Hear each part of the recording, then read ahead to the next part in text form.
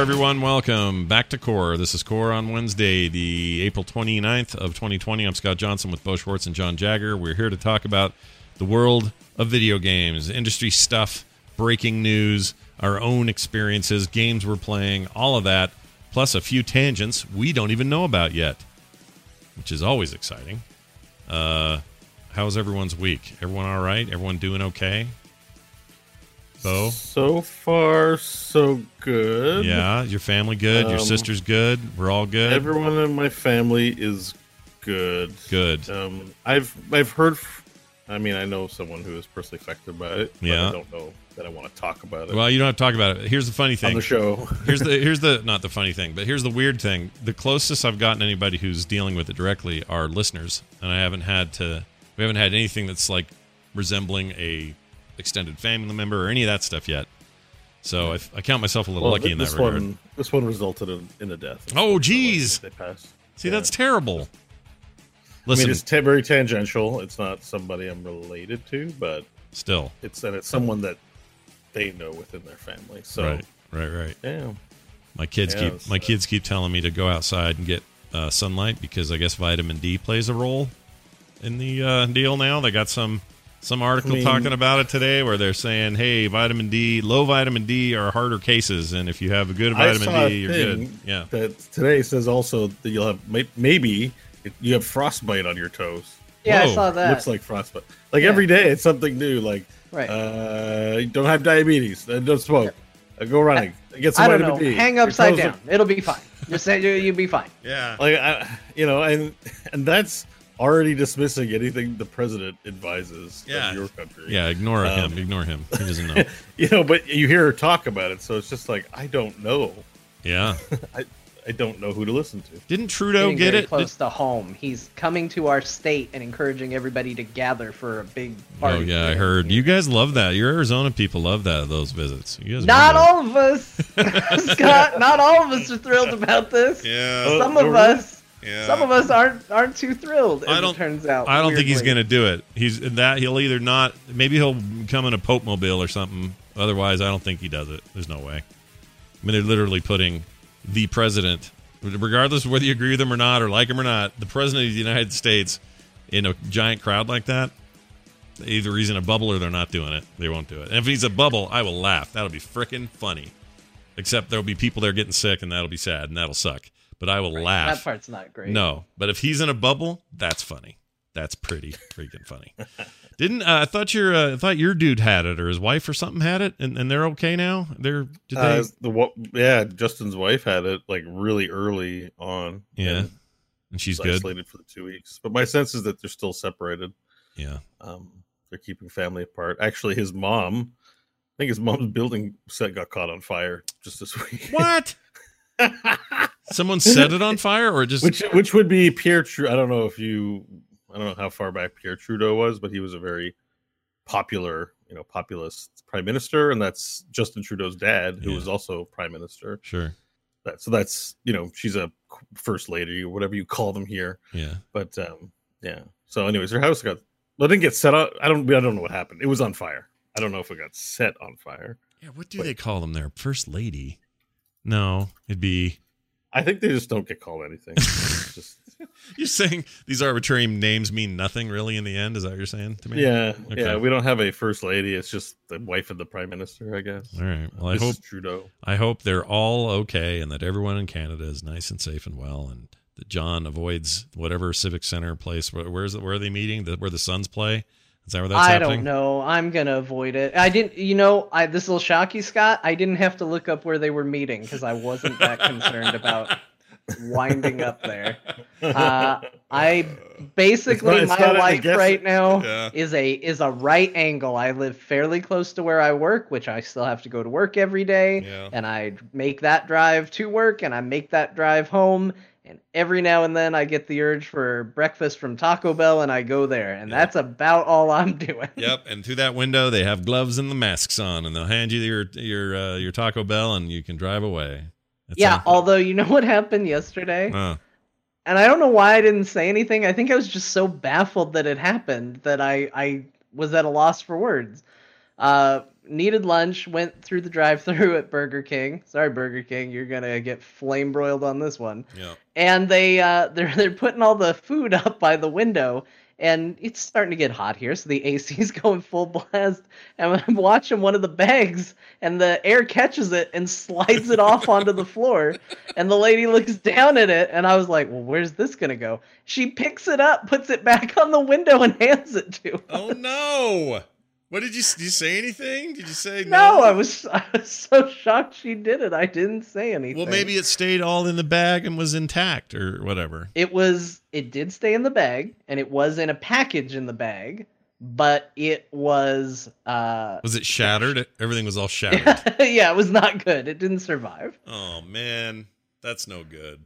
That's bad quality control on their part. They should have given you a Well, new bag. It was the least of it, because that was the worst meal I've ever had in my life. Oh It my was gosh. bad. Really? Yeah. The I could go into it. Just every part of it was bad. Just think of the way you would hate everything, Yeah. and it was bad in that way. That's- Stale buns. The meat was like a centimeter thick and hard and odd. Yeah. And It was hard and odd.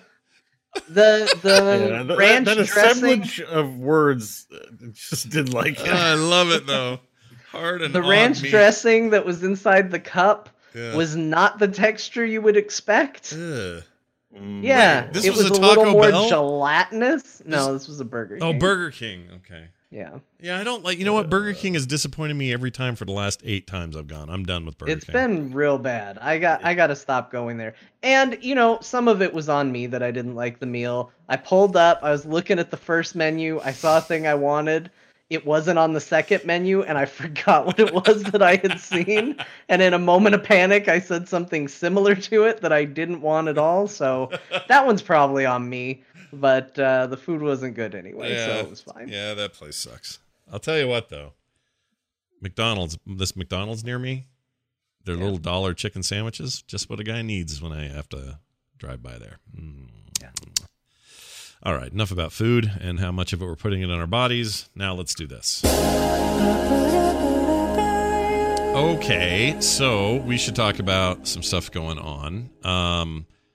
There was a disgruntled employee that works for, I assume they work for Naughty Dog. Yeah, Naughty Dog employee. They released or leaked some Last of Us story stuff. I guess the whole story. And Yeah, I'm maybe not the full story, but they put out full cutscenes. Some of Okay. them in different languages. which is a lot of story in those Yeah. cutscenes. So the entire cutscenes leaked by this what they call himself an overworked employee, which wouldn't surprise me because the industry is known for its reliance on what's the word you always hear about? Crunch. Yeah, I always want to say crunch. It's new at Taco Bell, the Cram Crunch. Go get one. It's very good. Oh my gosh, my microphone's doing that thing. I'm going to punch you, microphone. I'm going to punch you. You guys can't hear this, but I can, and it is so aggravating. I hear nothing. I did Yeah. something to a cable. It just sounds like you're mad at a microphone. For no It's so particular reason. obnoxious. Seriously, I'm gonna mad at a microphone. I'm gonna punch it. Actually, I have to punch it to get it to reset itself, and it's not the mic; it's this cable. Ugh, long story. Anyway, Last of Us got delayed, of course.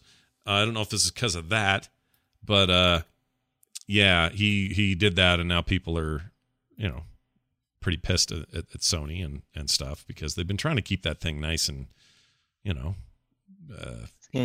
secret. Yeah. Well, So- I mean, and it's kind of bad on all fronts. Naughty Dog should not be mistreating workers or overworking employees. By all accounts, and not all accounts, by a lot of accounts, it is a studio pretty notorious for bad crunch and lots of hours and things like that. There are people that are saying that it absolutely is this. But that doesn't excuse what the employee did. Yeah. At the same time, I can also see somebody being so fed up and so frustrated, they're just going, what's the way that I can hurt them, or what's the way that I can get this? The problem is that in a lot of ways, I think Last of Us 2 is going to be a success, and the people it really hurt is the people that are excited about the game. Yeah. I did get spoiled. I saw it trending on Twitter, and I was like, oh, Did they announce a release date? That's what I assumed when I saw it trending, and I opened up the trending and I was looking through trying to find out what the news was, because I thought, hey, we're going to do a show, we should talk about it.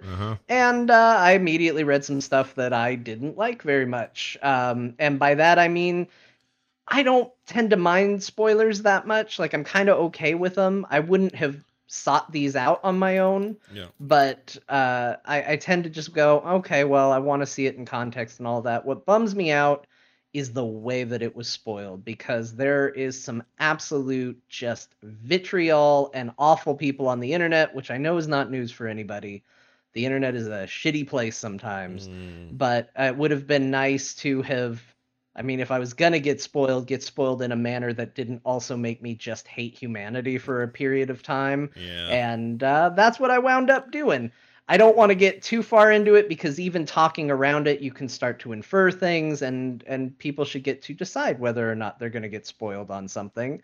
But it's out there. Be very careful. I mean, another story we're going to talk about, I jumped in to watch a thing online with a chat room, and people were just spamming Last of Us 2 story spoilers in the chat. Oh, geez. Got the same thing I had already been spoiled on, spoiled again. So, you know, you got to be careful out there. It's pretty bad. Okay, here's my question. Does Ellie, here's the spoiler I want to know about. Does who's the main guy in the game? Joel. Does Joel become a zombie and she rides around on his back and that's her mount for the whole game?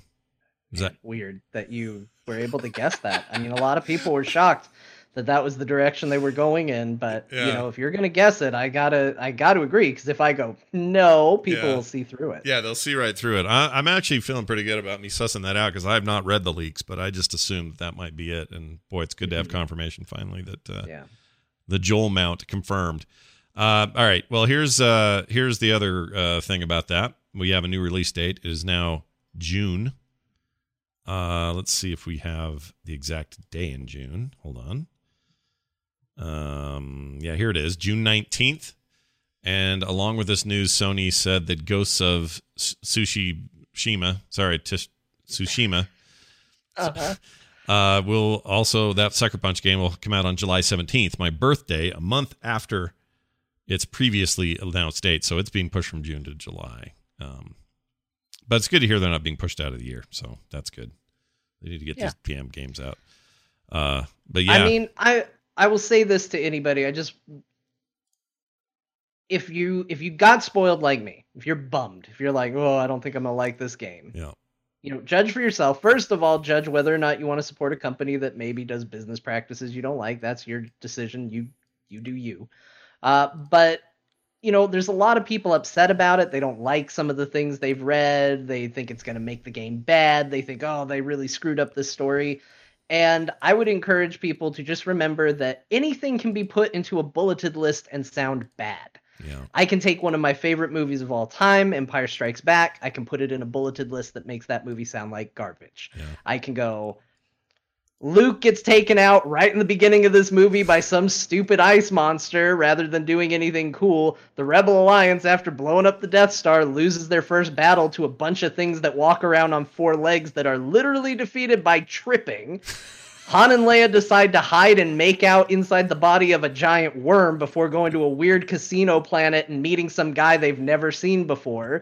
And Han Solo gets frozen and taken away for I don't know why. Oh, and by the way, Darth Vader's Luke's father, lols. Yeah. Like, you can boil anything down to a bulleted list and have it go, I don't know if I like this. Yeah. So, when it comes to spoilers, get out there, judge for yourself. It's fine. Yeah, or I'm going to try to avoid them completely, but I'm not that concerned if someone tries to trip me up, it's fine. I have an idea of what people are freaking out about, the stuff you're avoiding.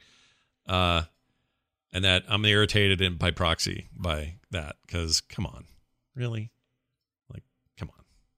Anyway, I don't want to get into it, just like you said. You guys both know the spoiler? It's not the spoiler, I just know what the vitriol's probably about. And it's probably more than just the video game, is my thinking.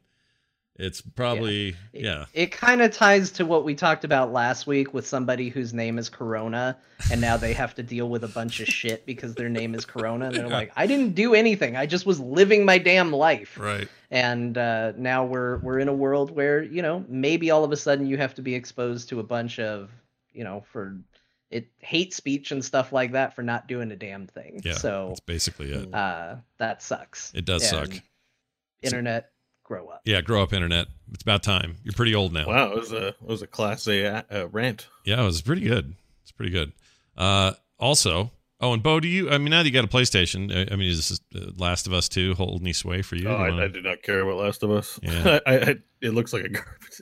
I know it's not, but it just looks that way to me. It's uninteresting. On top of all of that, he's like, that game looks like garbage. Because the setting's so normal. You know what I mean? It's just like just buildings. Well, it's all about story and the characters and the whatnot. I mean, my favorite part of the game. I'm sure it's great. Yeah, I'm sure it's great.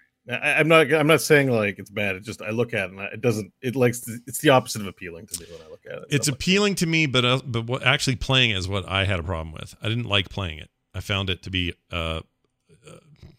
obnoxious and sort of punishing and sort of, I don't know, relentlessly. Not difficult, but just sort of, I got to get through this just so I can see the next Ellie Joel cutscene, because that stuff was amazing. The story is incredible. The voice acting is the best maybe ever. Like, it's really something on all those levels. But the actual playing of it, shooting mushroom heads, not my jam. I didn't like it. Anyway. I don't know. I think it looks, and the little bit I played, it feels like a quality experience. It just didn't appeal to me. So, all right. That being said, I don't like spoilers either. I don't think we're all hungry to know, but at the same time, we just need to let people who make the magic and release it when they're comfortable.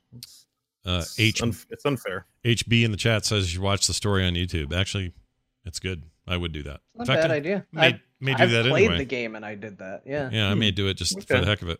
I've seen the entire thing through for the parts I played, and then I finished it on YouTube, but I wouldn't mind just going and watching all the cuts and all the story bits. That would be fun. Unless it's like the Blizzard trailers, which I do like to sit and watch. Mm-hmm. I've watched through like Warcraft and StarCraft, games I've already played. Yeah. When they do those things, but like if it's a game I haven't played, I don't know, man. I don't know if I want to watch the movie on YouTube, because I think your enjoyment of the cinematic experience is affected by the fact that you played the game. So I don't like doing the Coles. I'd rather just not have watched it. I think there is an element of that. Your mileage may vary. If I've played it, I'm all for it. It's just if I haven't played it, I'm like, I think I would be getting a diminished experience, and so I just don't want to do that. Yeah. Yeah. I'd rather just not do it. That's a fair position to take, I think. All right. My favorite news of the day. And I watched about an hour of this not stupid stream. Guy's clearly a really good artist. But there was by the time I got there, he'd already been there for 5.5 hours or something. Talk about making your artisan do crunch time for video games. That seemed like a long time without taking a break, because he went nonstop. But anyway, there's an artist. Never really figured out who he was. It probably said somewhere.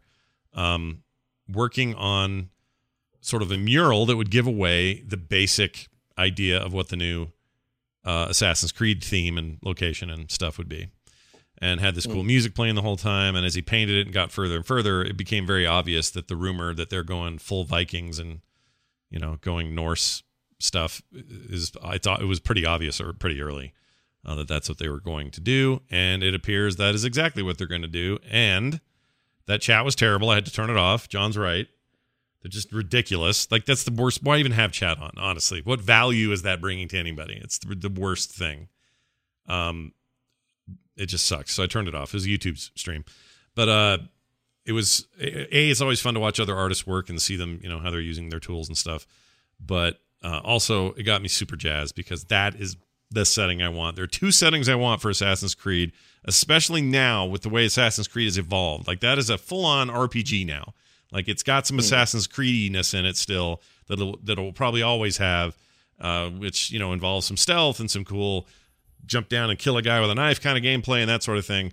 But John, as somebody who's played the last two like I have, how much further they've taken it. Like, it's like The Witcher and Assassin's Creed did the nasty in the back of a truck and outpooped the new version of Assassin's Creed.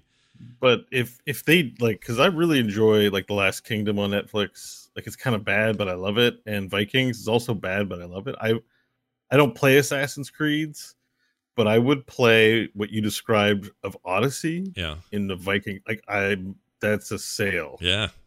I'm buying that. I'm playing that. I That's like awesome. Viking stuff. Me too. And me I know too. a lot of people do. It's not a shocking thing, but goddamn, yes. Yeah, big boats, big cool boats, and like I dudes want with people talking like weird. Yeah, what's it going? Hey. That will be great if that's how they talk, because most people. They've got to do it authentic. That's the other Yeah. thing. Is like the Assassins. Even though I don't play, I know it has a reputation for like authenticity and that feeling. Yeah. Even if it gets mystical and mythical, it's still grounded in trying to be historically, if not accurate, there's a verisimilitude to you feel like you're in history. Yeah. Kind of. Oh yeah. And Yeah. their codex. I would love that for Vikings. Vikings invading England and taking it over. Yeah, let's do it. Because their whole thing with these games have always been this way, but even the more recent ones where they've inserted a little bit of fantasy, there's some mythology and stuff going on in the Egypt and the ancient Greece settings, but they adhere to like, hey, this is an actual monument still there, and here it is now, and this is accurately portrayed. It is positioned where it is in the Isles. You can see it from the west. It's this tall, it's this wide, it's in this shape. Like they really go out of their way for that stuff, and I really like that attention to detail. But also the character stories are really good. The girl in the last game, I forgot her name. Cassandra, dude, she was one of my favorite characters. That's all the year. only thing that I'm bummed about. That's the only part of this that has me a little sad, is I'm gonna miss Cassandra so bad. And hopefully we get a character that's just as good that I'm gonna enjoy just as much. But my goodness, I think maybe I'm secretly a little in love with Cassandra because I played template- so much Assassin's Creed Odyssey just because of how much I liked her. Yeah. They would be so smart to pick up a phone, call Catherine Winnick, Yeah. and have her be Lagertha. Who's that? Have her Who's be the female? help me. That's the Lagertha from Vikings, the blonde shield maiden, who's Oh. Ragnar, who's also, I mean, maybe just drop dead gorgeous. maybe they are. Maybe they. Who knows? She's a martial artist, and Sure. she's Canadian. She could do all the mocap you need and all that stuff. Yeah. All the mocap. Have her like that's just yeah. I mean, I'd be in. That's waifu territory. There you go. Well, we don't I have. Yeah, it is waifu Right. territory. We don't have a lot of details on as far as like, are you going to be able to choose a male and a female protagonist? Are they going to be brother sister again? Like all those things are unknown at this point, but we at least know the backdrop, and I think we know the name. Although now it's not showing up for me. It's, Assassin's Creed Valhalla. Valhalla. You know what's exciting too is that like the Lothbrooks, like I don't know if you watch Vikings, but like the later season it has the crippled younger son, Mhm. Ivar the Boneless. Yeah. And he rides a chariot, basically a wheelchair, because he can't walk. And in that culture, that's like a sign of weakness. They usually kill you as a baby, but because he's the son of a king, he's alive. Oh, I lost Zoom, but I'm still in audio, so I'm gonna keep going. But he's also got like a major personality screw ups, like a real disorder that makes him violent and just insane. And it would be so cool to see an Assassin's Creed with those brothers and those characters. Yeah. They were real. They're based on real people. Fictionalized greatly in the Vikings TV show, but Yeah. still, man, that's so exciting. It's exciting, right? It's a great. really great. I'm stoked. It's I'm so stoked. It's a great backdrop and has all sorts of potential. And I already love the series, so for me, this is a no-brainer. They just need to hurry up and bring it out. And I guess we don't even have dates. No, we do not have dates, right? Let's see. Bo, you should see a new invite in the Discord. Sorry about that. Yeah, I'm just clicking it. No idea what caused that. That was weird. Anyway, let's see here. Oh, is there a trailer? Hold on now. Did I miss this? Well, they're supposed to be doing a whole lot of talk of it and like releasing details tomorrow. So there's a good chance if you're listening to this, you know more than we do. But yeah, there's supposed to be a whole thing tomorrow. Here it is. With it. 5 hour. Oh, Boss Logic is the artist. Valhalla. Give him some love there. Oh, here it is. Assassin's Creed official tease. Oh no, that's him with the art. Okay, so no full trailer yet. Should maybe be tomorrow. Yeah, maybe tomorrow. And Tomorrow morning at 8 a.m. It says here. yeah. Yeah. Oh damn! We're gonna find out tomorrow. I'm looking at the. Oh, I want this now. I know. Look how excited Bo is about an Assassin's Creed game. I love those. I love that style of like TV show, fiction, whatever. Like I eat it up. Yeah, I love it. Well, good because there's some cheese it's too. a setting I'm really excited for. It's probably, I mean, Greece really got me in a way that I didn't think I realized I would love, and but Viking would be pretty darn high on the list of settings for me as well. Yeah. I really want. I mean, it's like Skyrim, but in the real world, a little bit. The Hillmaster for TWBD was literally Floki from Vikings. I loved him that much. Floki is Floki is not Ragnar, but that boat builder guy who's also sort of a druid. Oh, right. Yeah. I'm sure if you do Floki Vikings, it'll be the first picture that pops up. Loki with an F. Oh, like Loki. But with an F. Loki with an F. Yeah. Yeah. And then just image search and you'll see who that is. You guys are back on camera. Thank you for doing that. Sorry. Yeah. I don't know what happened there. No problem. The call just went away. Sausage made. Sausage officially made. Okay. Anyway, very exciting. Assassin's Creed. Catch it. All right. Now, where are we now? Sorry, I got a little flustered with the stupid camera thing. Oh, Epic Games is requiring customers to enable two-factor authentication to redeem their free games. I think that's fine. I don't really have a problem with this.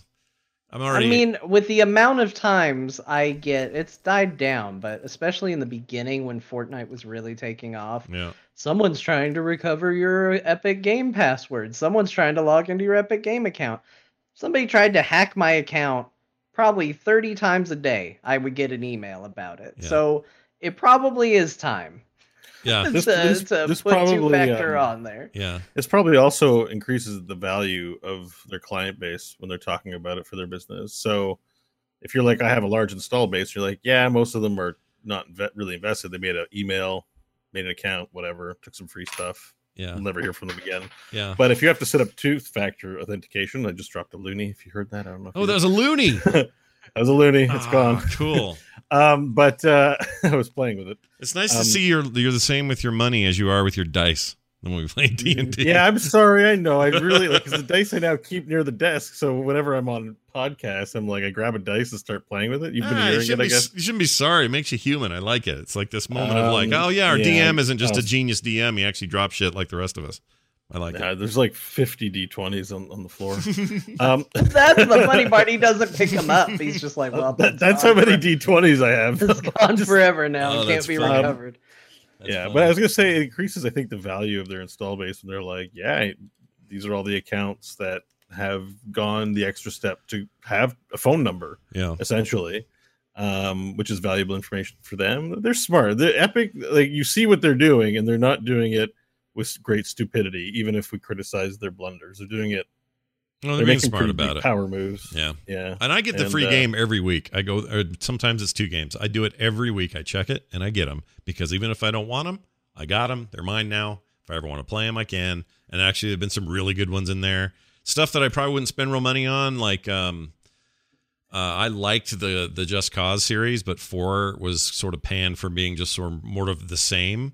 But also, I kind of like Just Cause core mechanics and dumb stuff it does. So I'll probably check that out. And hey, it was free. So you own that forever. Like, it's your game. And it's not like there's some subscription that when it lapses, you no longer have access to these games. Like, you just own them. So I do it every time. I'm more than happy to put in two-factor. I do it for every other thing I'm signed into. So For the King is the current free game on there right now. I was thinking about that game. Oh yeah, For the King's great. That's a quality game. People should definitely pick that up. They don't put junk up there. They put good games. Sometimes games that are brand new. They had that perfectly reliable delivery service or whatever it's called. It's like a streamer idiot game, but it's, people seem to like it. And it wasn't even out yet. Game. Yeah. Now that you say that, that's a genre of streamer. It is. That's not news or a revelation, I guess. No. Some people there are studios making games around the idea that they're weird to stream. You know what I'm saying? Like, hey, what if we made one where your balls are flopping around? Do that. Streamers will play that all day. Ha ha ha. And that's how, and you make some sales from that. And the streamer's like, "Oh my god, Puck Chap Kappa Kappa Bible thump. My balls are Bible thumped." Yep. And you're like, Kappa, and it's Kappa. funny because I watch this and I'm used to it, but everyone I know my age who isn't already in like internet culture, who are, they can't, they are just over the moon with, you know how old, you know, in the old, I'm getting older. I remember being young and being that person, and now I'm seeing everyone around me harden to that. Oh like, yeah, it happens. happens. I just can't go down that path, young people. Yeah, this is too weird. Yeah, sometimes you guys, it's just the way, that's life. That's just what it is. Yeah. But real quick side note, someone in the chat was asking about Valorant and whether it was any good or not. I'll know really soon because they're giving me a beta key any minute now. I don't know what they asked me this morning. Oh, any minute. Yeah, they told me this morning it'd be on its way, and I haven't gotten it since this morning. So I don't know what's happening, but I'm gonna try that thing and see if that shooter's any good. Looks like it's a combo of CS:GO and a little bit of Overwatch thrown in there, and I don't know, just at best I can tell. I've watched some streams. It seems fun. It's very hit scanny kind of weapons, very CS:GO. If you played a lot of Counter-Strike, you do really enjoy CS:GO. I like it. I've watched a lot of it, but I've not played it. But I remember you talking a lot about it for years. Oh yeah, the original really the original mod, like back in '98, whenever the first mod hit for Half-Life, I played that thing till the wee hours. We'd stay at the office I worked at, and we'd have LAN games just till freaking 4 a.m. and then still have to be at work the next day at 7. So the game seems better with people. I mean, have you had an opportunity to play with a squad in recent years or anything? Not like that? Not recently. A little bit of solo play because I don't really have, like, my son has a whole group of friends that play with him, and I tried to play with them, and they're just too good for me. Like I got destroyed. It was that game's been around so long that it's a different level of skill. You can learn it obviously because there's new people playing it, but it's so different than what it was back when I played it originally. I mean, I remember getting kicked off a server because they thought I was cheating because I found a gun that did like the mid-range zoom, and I'd just walk around zoomed all the time, and I was way more accurate, way faster than everybody, and people were like, he's clearly cheating. I used to get kicked from servers for that. Now, like, people don't do that because their reflexes are so fast, they'll just pull out a sniper rifle and instantly kill you in one shot in half a second. Doesn't matter. It's ridiculous. I mean, but I can't tell you how much fun it used to be to have even just 4 people, 2-on-2 in an office, and these are people you knew and that were in, you know, the room next to you or upstairs in the same building, and sneaking around these maps trying to get the hostages, and them like camping in places looking for you. Some of the most intense, fun, good times of my gaming life happened in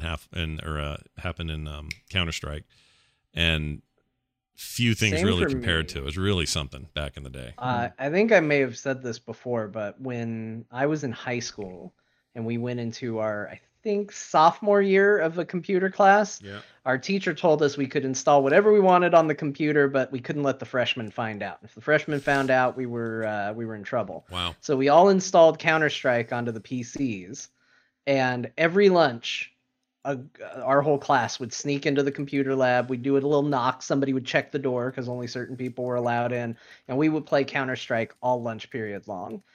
It was amazing. And we just do LAN, or we would all team up and we'd go online, and it was, like Scott said, it was some of the most fun I've ever done. It's sublime. But these days, since everything's just sort of, and it's interesting, this will kind of lead into our Morheim discussion later. But because nowadays it's like we're all kind of separate together in video games. I'm not making a pandemic reference here. I just mean, like, you know, online's different than it used to be. It used to be that if the 3 of us wanted to play Halo and do it properly, we would lug our Xbox originals over to each other's houses with an extra TV, and we would all play that way. That's how you played Halo. Heavy freaking TVs too. Right. I mean, that was it. Or in the PC days, you'd bring your computer to your buddy's house, and you'd play Quake that way, Quake 1 and 2, and Half-Life or Counter-Strike would be the same way. So we don't do that anymore. It's all very accessible. Anybody from any desktop just get in, or any console can just sort of get in. And now you're just with other people you don't normally know. That doesn't mean that friends don't play together. Certainly they do. My son's a good example. He's got all these friends that play with him. I think I would probably be way more into that. I'd be more into Siege. I'd be more into like a lot of the competitive shooters in a way that I'm not now. If I had more people that I had that constant sort of thing going on with. Like right now, Nick and his friends cannot stop playing Warzone, the new battle royale for Call of Duty, which is very, very, very good.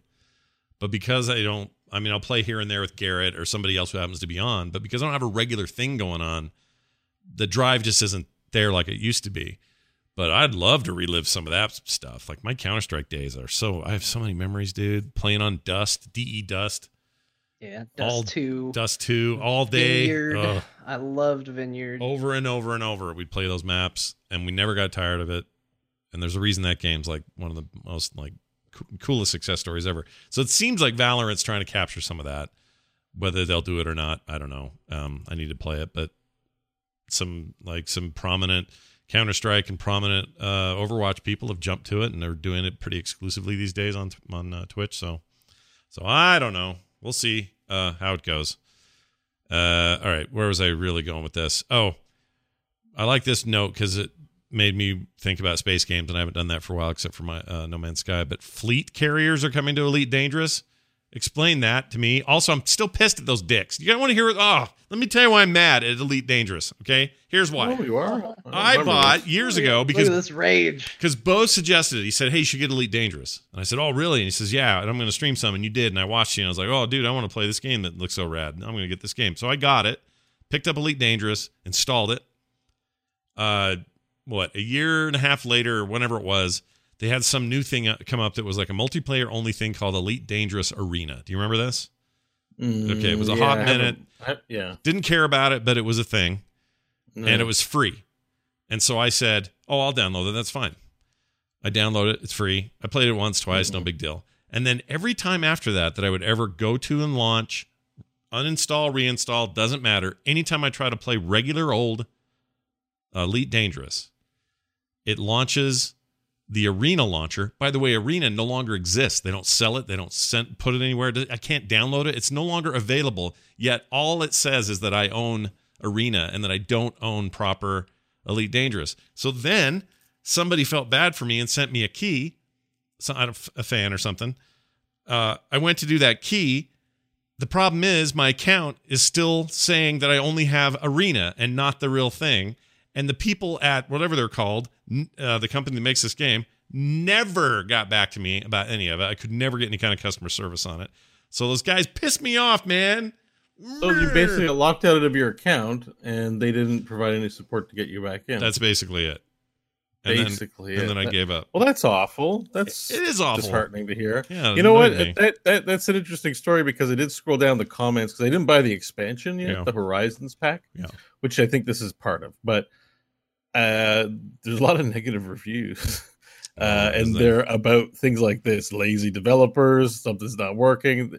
The great game, I had so much fun, blah blah. But the developers are lazy mofos. Oh, it's like, so that you say that actually corroborates a lot of the negative reviews on the expansion that I saw. Yeah, and that might be might be indicative of what's going on over there. I don't know if they're just that tired. Makes me not want to play it either. I mean, like confidence in the game, I mean, is important, right? And, yeah, I don't know.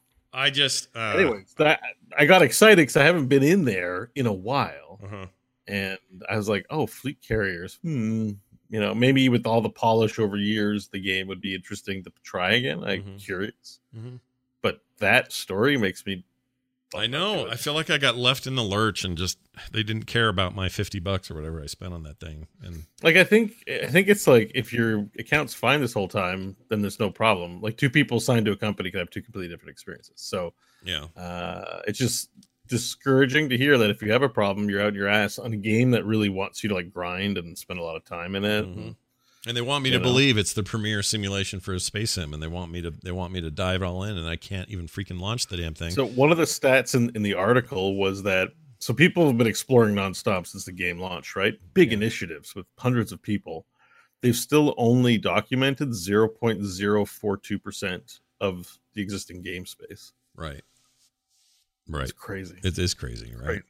It's nuts. Yeah. I mean, that kind of stuff's pretty impressive, and I want to get back and check it out, but maybe No Man's Sky is just, it's so polished now and it's fun as hell. I'm just fine. I prefer it's my pace. But the appeal to all those games when they're done really well is there. Like, I'm looking forward to Star Citizen someday. Yeah, one day. One day. I'll be a senior Star Citizen when I start playing it.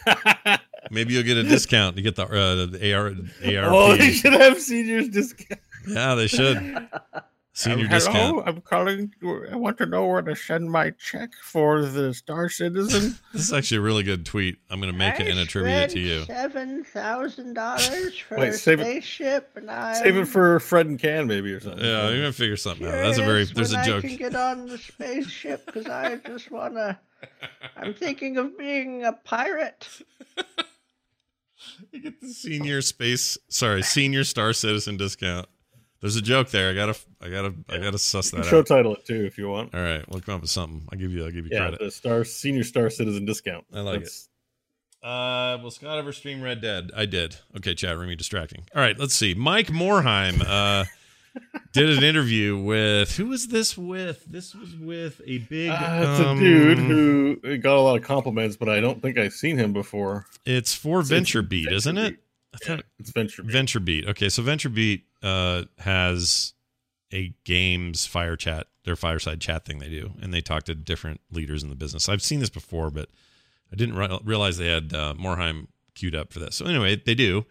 Co-founder Mike Morheim shared some experiences that are key to the success of gaming, talked a bunch about Blizzard, and he's still, like Bo said before the show, he's an ambassador for the company, even now that he's gone. But obviously he gets to loosen up a little bit. Gaming in general too. Sure. Also, some have argued that some of the Blizzard problems that have happened in the last couple of years were things that were on the tail end of some of his ideas that didn't work out. So I don't, it's not to give him any crap for it, but he's an interesting dude who is in a very interesting position, and he has interesting things to say.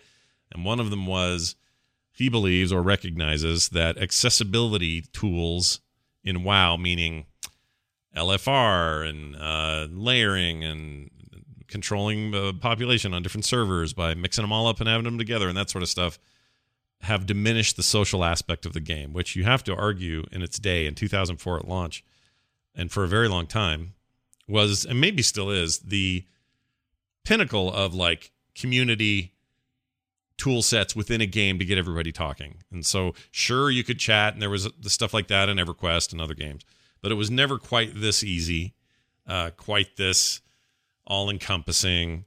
They even took ideas from old MMOs, like the way that the command lines worked and stuff like that, but they made the guild system a lot easier, more accessible. So that accessibility early on actually really paved the way for the social aspects of the game. But he would argue a lot of the stuff that's happened since has diminished some of that. John, do you agree with that sentiment? Do you think Mike Morheim is right when he says that? I do. But I think there's an argument to be made, and that gets made, that it's purely because of things like LFR and ease of use. And I actually think I don't think that's the right way to tackle it. I certainly think it's been a problem. It's kind of created the issue or made the issue more. But one thing I would recommend people do, and I think, Scott, you may have even retweeted this, Greg Street, old ghost crawler himself, actually wrote up a series of tweets about this that was really interesting, talking about where we were as a society then. That, email and chat and a lot of things we take for granted nowadays just wasn't as prevalent at the time. And it also afforded a window and an ease of use to a lot of these features that now are super common. And I think he has a point. I think Mike Morheim has a point. I think anybody that says, LFR, LFD, all these things have ruined the game or ruined the social aspect, I think all of them have a point. But I also think Blizzard's development of WoW in general has shifted to kind of be this, like, maintain the status quo. And they've kind of stopped thinking about WoW as an RPG as much. In fact, I think there was actually a Q&A not too long ago where someone said, is WoW even an RPG anymore at this point? Yeah. And I think you look at a game like Animal Crossing and what it's doing. Yeah. You got Danny Trejo on Twitter being like, hey, who wants to come to my island? Yeah. And I'm like, me, Danny Trejo, me. I don't even have it, but I want to buy a Switch just to come to your island. That stuff is awesome. because that game, even for its faults, tries to facilitate a social experience. Mm-hmm. WoW has gone into the realm of facilitate a end game grind and a let's go through this thing and let's do this. It hasn't really leaned into the social aspect of the game. It's kind of ignored that. And so you can say, well, you added features that diminished it, and that's part of the problem, and I would agree, but I would also say they never looked back and said, well, are there cool social things that we can do in the game? Because you can look at a feature like what's it called? They do it, I think once or twice a year. They do this big transmog competition. Right. I can't think of the name right now for whatever reason. I know what you're talking about, but I can't remember. You queue for it, and you go in with a group, or you can go solo, and it puts you with a small group of people, and you basically are given the Trial of Style. That's what it's called. Oh, there you go. And you're given hey, make your character dressed up like this, and they'll give you a prompt, and then you try to make an outfit that matches it, and then everybody grades you and says, okay, well, this is what we think. And I've done more socializing in the Trial of Style than I have in dungeons and in raids and walking around the world and all of that. It's been my social outlet for the game. Not relying on it, but we talked, we laughed, I went in with friends, we criticized other people's outfits. Like, it's dumb, goofy fun like that allows for this. And Blizzard hasn't been leaning into stuff like that. Yeah. They've got this one thing, and they don't really seem interested in exploring that space. And I think they should, because that's the benefit of an MMO. Right. I think that's really well said. Here's what Greg said. You mentioned Greg Street's post, and I did retweet it today. Greg said, people forget sometimes that when WoW became popular, things like instant messaging didn't really exist, let alone having social features in every game. I mean, think about that, actually, that alone. Like, games just didn't have that kind of stuff. All games have it now. It says early WoW players would see another player and be all, is that another human? That's crazy. And he's right. People connected on WoW. It was the first experience for many gamers of making real online friends instead of in real life. There were those stories we received about kids who used to use WoW's mail system as their email, or a father who could only talk to their teenagers through the game. By the way, a lot of this is happening in Fortnite, like right under our noses. This is what kids use Fortnite for. It is, by the numbers, the most popular social network with kids, period. Like, that's where they're hanging out. That's where they're talking. That's why they keep launching features that are socially oriented and having live concerts in the middle of the game from like real stars and stuff. That Travis Scott guy's showing up looking like a 900-foot Fel Reaver rapping in the middle of the world all of a sudden, and nobody can shoot anybody, and you're done, but you don't care because you're having this huge communal social experience. And I think we as gamers have been a little too flippant about Fortnite's impact. In some ways, they're picking up the slack. It's undeniable, for sure. Yeah, they're picking up the slack. He also says this, it's going to be really hard for any MMO in the future to recreate the sheer novelty of social interactions that WoW had produced at the time. The world is different than it was then. That's the entire thread, basically. And I think there's wisdom in that. So there's that. I have a few things to say. Go. One is, I said this years ago, so I feel a sense of kinship with Mike, I suppose, a little. Yeah.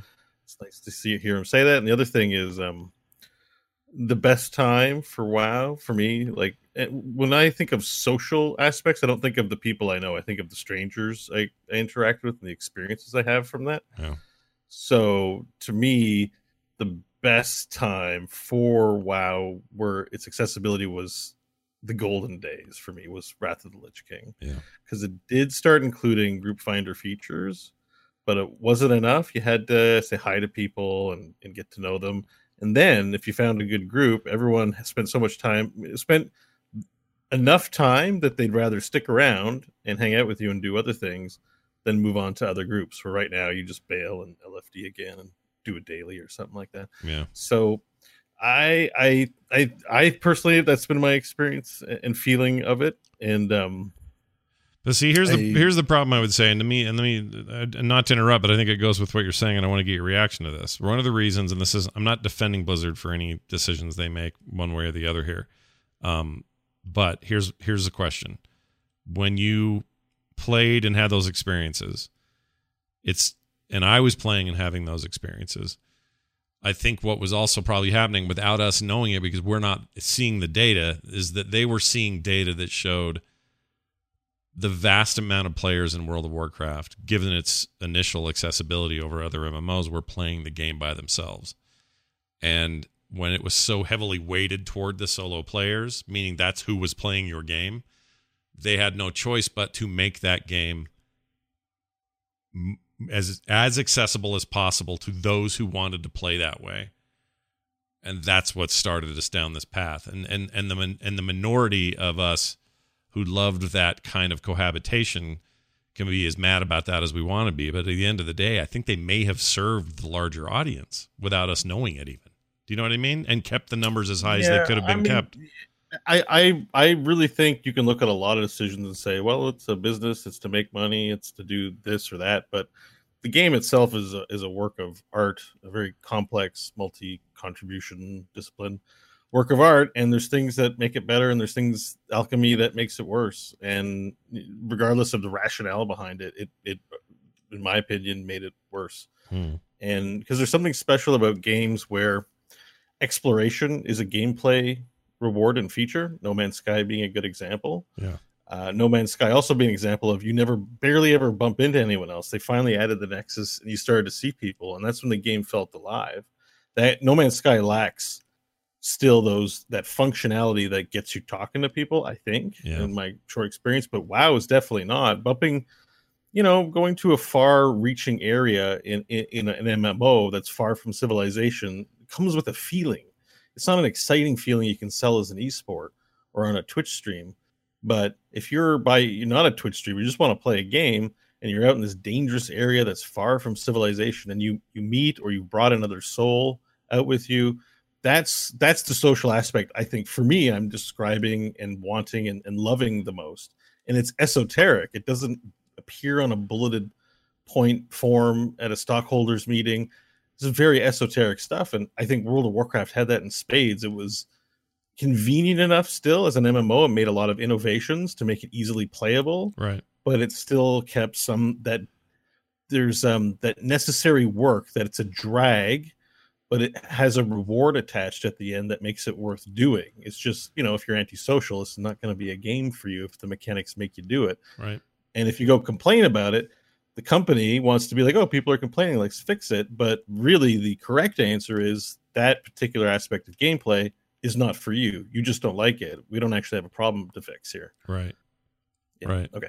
No, this is you're making a good point. I think that's funny because Bo and I agree to a point on that. I am one of those people that when I'm doing questing in WoW, I don't want people around me. Like, people send me a group request while I'm questing, and I'm like, why? I'm the same too. Totally the same. And when I played through that game, even in the early days, even before a lot of changes and all that, when I got the quest where it was like, you need to do this with the group, I went, ugh. Oh, guess okay. I'm not doing that one. Maybe I'll avoid it. If I see someone in the area, maybe I'll go, hey, you want to do this together? But I didn't like that content, but I was appreciative that sort of content existed. Yeah. And I think back to like EverQuest days, and a lot of this is, it's just changed because we have websites and we have ways to easily figure these things out, and a lot of quality of life ways to get around things. But like, part of what made EverQuest so social, where I did interact with people, was they didn't try to have this rigid, like crystal clear leveling experience of you go here and you do the quests here. You would be in a place that was a low level zone, and there would be sections of that zone where there would be things that would just wipe the floor with you. Yeah. Like, it was just dangerous. Yeah. And so your curiosity would be, well, what happens if I got a group of people together? Could we fight that? And you could. And then you go, well, I want to know what happens if I do that. And some of that you can still get away with. Nowadays, what people would do is they go to Wowhead and they'd be like, hey, what happens if I kill the high-level bandits at this camp? Yeah. And they'd look at a loot table and they'd go, they have no loot. And they'd go away and they go, it's not worth it. But that's what I mean by, I think Blizzard needs to figure out ways to get that social aspect back, because I don't think the answer is necessarily like, oh, well, we need to bring back mandatory groups and things like that. I think the answer is they need to say, okay, we know people want to level and do leveling content solo. Let's offer the ability to do it solo or group, but let's also find some cool things for groups to do and some cool ways for people to adventure together and earn something and do something by taking that social step that Bo's kind of talking about and diving into that pool and that content. And if you don't want to do that, then Bo's right. That content's just not for you. That's Right. not for you to go and do at that point. Right. Yeah. You're both making really good points. I think the one thing that gamers tend to do though is we like to look at the good old days. Just like I was talking about Counter-Strike earlier, the good old days when it was fun and it was in the LAN and we didn't worry about, Valve having a mega monster esport on their hand or whatever. So it's easy to do that. But on the other hand, this is progress, whether we like it or not. Like, if Blizzard wanted that thing to continue to be a thing that got more and more people to sign up for it, which is kind of the goal of a company that's going to burn through money to the point that they have to make money to burn it, right? They got to, if they're going to provide WoW, they got to pay for WoW.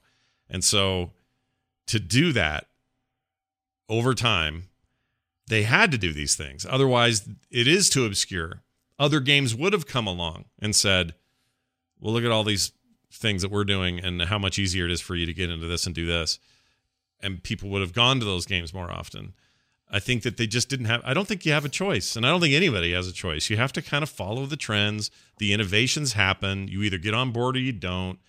It doesn't, it also means there's a lot of like chaff. Like you're going to have, do I have that clip here? I love the chaff clip. Hold on. Chaff. I got it right here. Captain, Nope. This one. I have the chaff. There you go.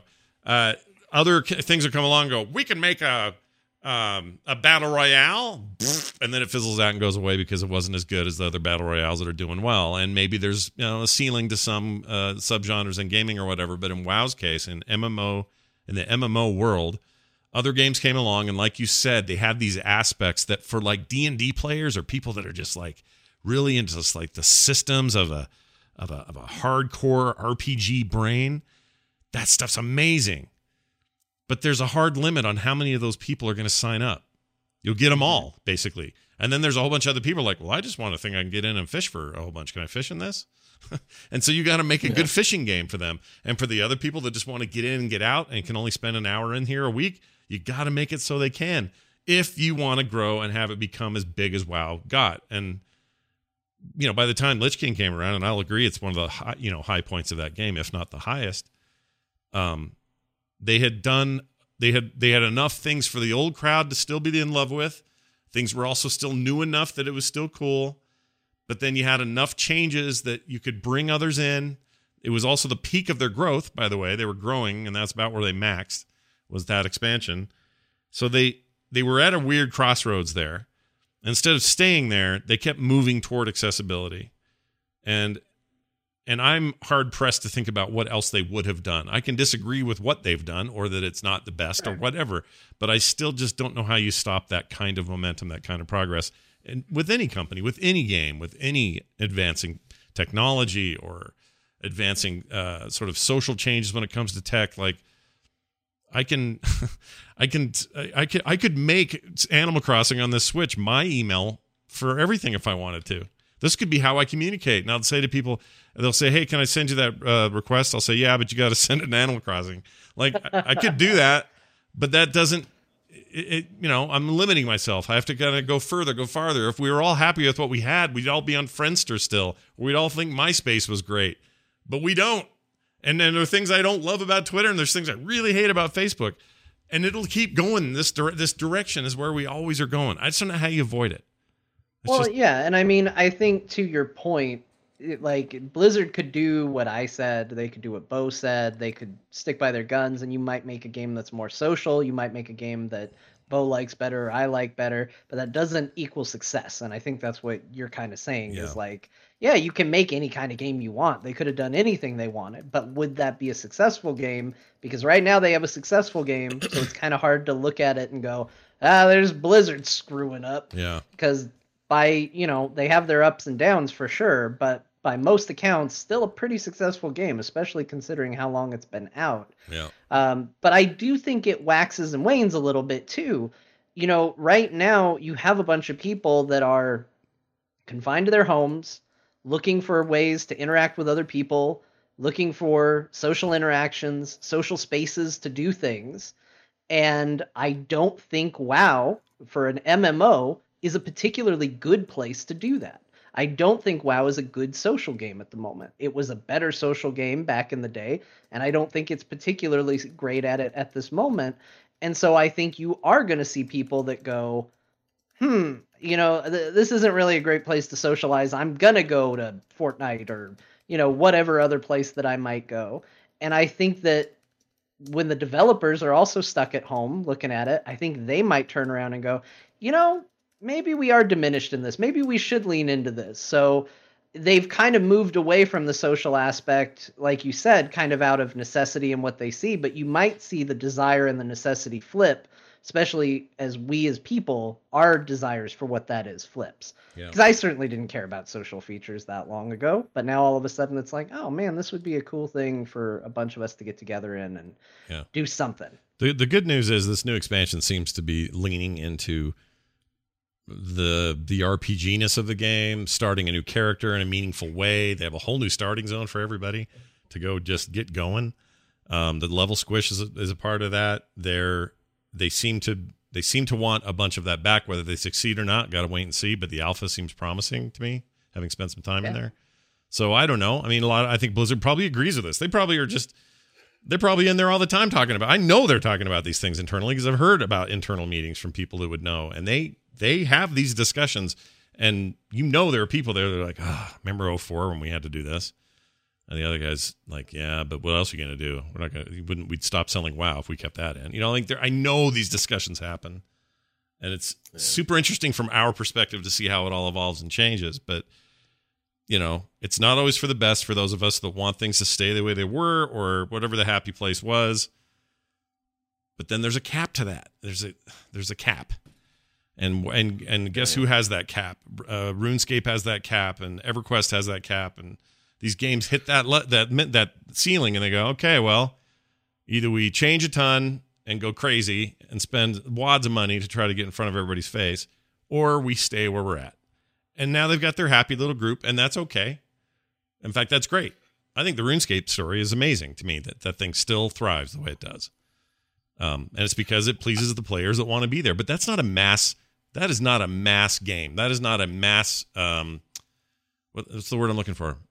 That is not a mainstream, like, you go see Endgame because it's a mainstream experience. Yes. You're not going to go see some indie movie in the movie theater because you're going to wait for it to stream. It's the same kind of thing.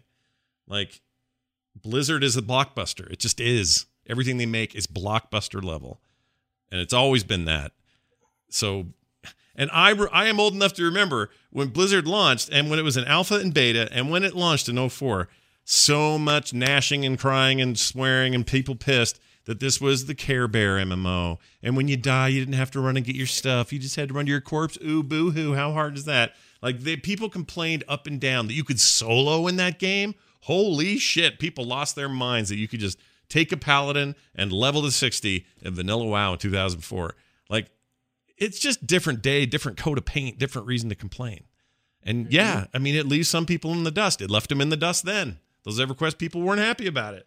And then they moved on, and then now we're here, and now it's, the same kind of thing, and I don't know. I'm not trying to say that none of this is worth it. Missing those times is a weird thing, because I think you're right. Things do change. Maybe there's nostalgia wrapped up in a period of time in online gaming where meeting people felt dangerous, I suppose, at least for me. Yeah.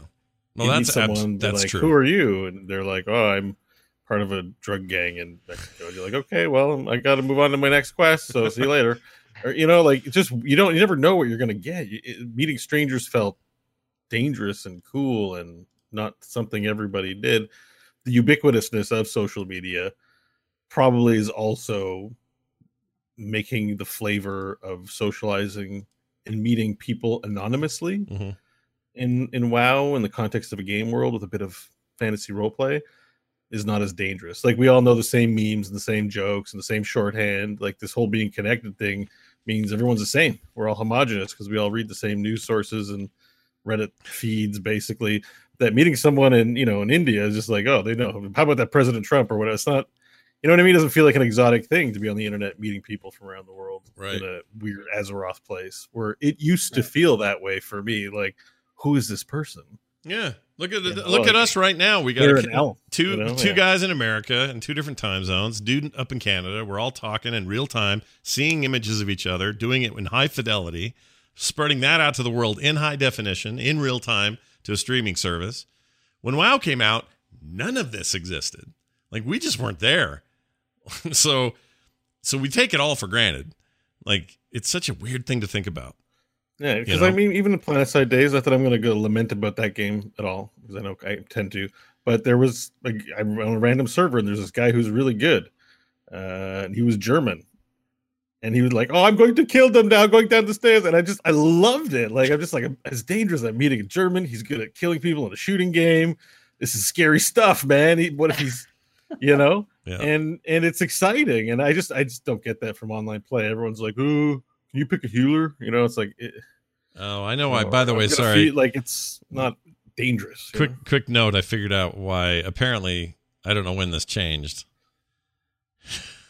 There's a time limit on the video. They have meetings. a 40-minute time limit, but they weren't applying this to me until this show. Why would that be? It's They a know it's a what COVID you're up measure. to. Yeah. I guess so. They're like, podcasters are not welcome on this service. I don't want to pay monthly. I don't want to. What are they can do here? This is all dumb. I don't want any of They're this. getting you. All right. Well, here's what I'm going to do. That's lame. Okay. Here's what we're So going you to do. can't. All right. I'm just going to add you guys for another 40 minutes. Hold on. These guys are Yeah. just going to have to. They're just going to have to live Yeah. with it. Get us back in. All right. So let's invite. Let's I see got what- abducted once in EverQuest by a guy that I think worked for Interplay. Oh, tell me more. I was playing. What? I was playing EverQuest, right? Yeah. Yeah. And this guy comes along. We started venturing together, as you do in that game. And he's just talking to me. He's like, "Yeah, what do you think of this? What do you think of this game? I just kind of got into it. You know, what are you thinking about it?" And I'm like, "That's fine. I like this game. I'm Yeah. playing it." Yeah. He's like, "Yeah, let's level together. Let's talk." Yeah. And I was like, "Okay." We're playing EverQuest, and he's like, "Hey, you stay up on the games that are coming out?" And I was like, "I guess." And he's like, "You heard of a game called Sacrifice?" I think it was Sacrifice. Okay. Was that Mhm. an Interplay game? I don't remember. Yeah, it sounds familiar. I don't have That any sounds memory familiar. of that. That's funny though. He's like, "If you like this game, you should check out it is Sacrifice." Is it okay? Yeah. It was it was Shiny Entertainment. Oh no, Okay. Interplay's on there. Anyway, so he goes, "If you like this game, you should hear about have you looked up Sacrifice? You should check it out. Here's the website. Go check it out right now." Hmm. And I was like, "Okay, sure. I like games. I'll check it out." And he's like, "Yeah, tell me what you think." Hmm. So I go to the website and I'm like, "Is this like the same type of game as EverQuest?" And he's like, "Oh, it's very similar." And You I was did, like, dude. You got schnookered by a guy who worked there. Yeah, he's like recruiting people to his cause on EverQuest. And I was like, "What the hell is this?" And he's like, "Do you have any questions about the abilities in the game?" I was like, "No, not really. I kind of just want to keep playing EverQuest. Yeah. Wow. It's kind of all I want to do." That's really And weird. It was weird. I got abducted for a small period of time in that game. That's amazing. odd. I actually love that story. That's my kind of story. I did end up buying it. I guess it worked. You I guess did? he You ended won. up getting it? I did buy Sacrifice eventually. How was it? It was nothing like EverQuest. Video That's for sure. game. It Hold was on. not a great game. I want to look this up. Sacrifice video game trailer 2000. You know what it was kind of like? Yeah. Do you remember Brutal Legend? Yes. It's like the proto Brutal Legend, where it's like a RTS, but you're down on the battlefield controlling your troops. Okay. It's kind of like that. All right. Let's see what I found the trailer. Let me play some of this. Oh, geez. Graphically, we're on some. Well, yeah, it was a long time ago. Oof. Okay, the God's Pit Magic. Against Muscle. Ooh. And tell me again where you saw this, or what game were you in when you got accosted or whatever? Playing EverQuest. Okay, so it was an EverQuest. Yeah. Boy, this is ugly, fugly. It did, however, because I think that game came with a trailer or something for the game Giant Citizen Kabuto, Okay. which I liked that game a lot. So it Wait. did lead to that. So good on you for leading me to Giant Citizen Kabuto. What is Giant Citizen I've Kabuto? never heard of that. Giant Citizen Kabuto is a fantastic game where you play as 3 different races. One of them is a giant called Kabuto, I think. It's got really dumb kind of like British humor in it. It's fantastic. Okay. Oh, this is Shiny Entertainment. This is a Dave, whatever his name was, joint. The Earthworm Jim guy. That's Shiny used to be his company. Anyway. All right. That was a fun weird look at John's early aughts life. All right. Interesting gameplay choices, Eric, John. Yeah. Well, I mean, you got to hear some of the voices from Giant Citizen Kabuto. I'm gonna put this in Discord. Okay. Scott, I'm listening check to this it out. right now. Play All right. a little of this. This is great. This Okay. guy's great. All right, He's here we the go. best. Giant Citizen. Nice teamwork, lads. Here, look at this. I've created a new bomb which will destroy the doors to the prison where they shall be holding Timmy. Come on, give me a hand, Reg. Okay. It's called a pop-up bomb, and I've made it extra light so you'll be able to move around easily with it attached to your back. I mean, in all honesty, that's better VO for that early of a game. VO was very bad in this era. That's Yeah. That's pretty good. That's not bad. Oh, let's see there. Let me skip ahead. Hold on. Not that. Wait. The child! He was caught spying. No! I won't let you! Ah, lovely. This looks like shit though. The game looks It's so. I so know. weird. It's a really weird game. It's great. I've never heard about that, but I'm curious. So later I may have to watch more of that. Yeah. Okay. Where the heck were we? Oh, I know where we were because we got to do this. Where is it? This. Games that we played this week. I played a whole lot of Aratus Lord of the Dead, which came out of early access. I talked to Bo about it one night. We were playing Heroes. Oh, I couldn't figure out. It starts with an I. I looked up Aratus with an E. Yeah, it's IRATUS. Couldn't find Excuse the me. I name. wish it was Aratus with an E.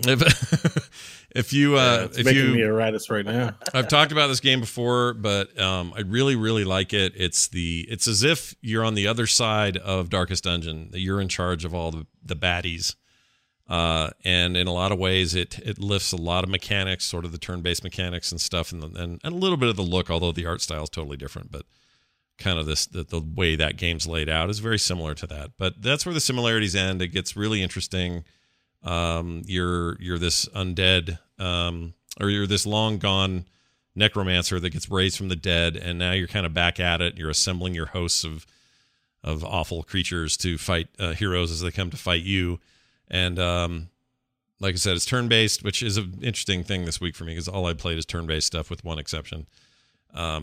Anyway, I like it a lot. I won't go into too much depth here, but Oh, this seems really cool. Yeah. Like I said that last week, but I actually can find the game now, so I watched the trailer. It has a Ravenloft horror aesthetic. Like everything's a mummy or a Mhm. vampire. yeah, lots or of that some, kind of you stuff know, for sure. Evil courtier Sure. sort of villain. Yeah. And there's it's Lovecraftian a little bit. There's zombies in it. Well, I was gonna say it's Daedalic Games, which Mhm. have like I think they're German. Mhm. I guess it doesn't look like the developers actually Daedalic, but some other company. But you know they have a bunch of games with that distinctive like German fairy tale book art style. Yeah. which I think is here. Like the Banshees are just weird looking, and they just the art style really does it for me. In some ways, the art style on the surface is like, oh my gosh, what freaking Rush loving kid who was in detention for too long drew this on his notebook? Like, there's some kind of heavy metal kind of vibe to it a little bit. But the actual like character stuff, the way they animate, the way the battles take place, it works real well. I really like it. And here's the main reason. It's scratching all the itches Darkest Dungeon scratched for me without the freaking constant punishment. So if what you liked about Darkest Dungeon was trying to make it so your dudes didn't constantly go insane, and you were always out of food and your light was always going out and you're always going to die no matter what. If that's what you liked, this game may seem a little too bright and shiny to you, even though you're playing the bad guys. This game is all about just traditional RPG mechanics, kind of strategic back and forth. What abilities do what? You cause insanity to the other players or to the things you're fighting. So the Banshee will have an ability where she'll just get up to you and go "Rah!" in your face, and it'll like take half your sanity meter down on the character you're trying to fight. Gosh dang it, microphone! I'm going to kill you. You guys can't hear this, but that's so annoying. And so if they go insane, there's a chance they may leave or run or kill one of their own people. So again, you're kind of just on the other side of what Darkest Dungeon is, and you build your own minions out of guts and parts you get from the guys you've killed, and you have a graveyard that you upgrade a bunch of abilities on. So it's kind of got this like roguelike element to it. They have tons of options as far as difficulty, so you're not just stuck with one super hard difficulty. You can move it around to what you like the most. I think it's very cool. It's got a good review overall on Steam. It is out of early access. Eratus. You know what else? They seem to have a data like also has a looks like a budget Divinity Original Sin 2 potentially. Oh, really? Weird. Yeah, it's called Iron Danger. Oh, that sounds horrendous. 2020. That sounds bad. Whatever that is. Does that sound bad? Sounds bad. The top review here, 9 out of 10, PC Invasion. Iron Danger is a fun game that takes us to fantasy Finland and lets us play with time. Wow. All right, Iron Danger. Yeah. Get it on your list, John. I can see you nodding in agreement. You want it. Oh, yeah, that sounds like top tier. Yeah, good stuff. Iron Danger. All right, then in my other time with turn-based games, I'm really into them right now. Gears Tactics came out. That is a polished, rad turn-based game in the vein of XCOM, but it's its own thing. It feels like Gears of War. Turns out duck and cover stuff in Gears of War is perfect for bringing the camera way up and saying, hey, what if this was a turn-based XCOM-like game? It's just perfect for it. It's bloody, it's gritty, it's got all that meaty sort of action you expect from Gears, but it is entirely... How's the customization? Is it full COG customization? So, yes and no. Like XCOM? I don't think you're going to be able to go in like John does and say, I'm going to make a whole team and all their names are going to be Jimmy, Jammy, and Joomy, and they're all going to be pink or whatever. I don't think you have as much of that kind of weird control over it, which I know is a thing John really likes doing, so it may not be for him. I really like that, and if you're going to give me set characters, which I also like tactics games that do that, I want to be able to make them kiss and maybe have kids. Well, I got bad news then, because there's... That's what Fire Emblem does. It's great. I love Fire Emblem. Oh, I didn't get the reference. Yeah, I didn't get it at first either. I know you guys didn't play it, but it's a great game, and you make your soldiers fall in love, and they have anime drama, and then they have kids through a weird time mechanic where your kids come from the future to help you fight. I played the 3DS version of that game, and I really did like it, but I don't think it had that romance crap in it. I don't think. And if it did, I avoided it. Which one? The 3DS? 3DS one. Did that have all that in there? It did. Oh, yeah. I avoided it then like the plague because I didn't play any of that weirdness. What? Yeah. You missed out on the best part.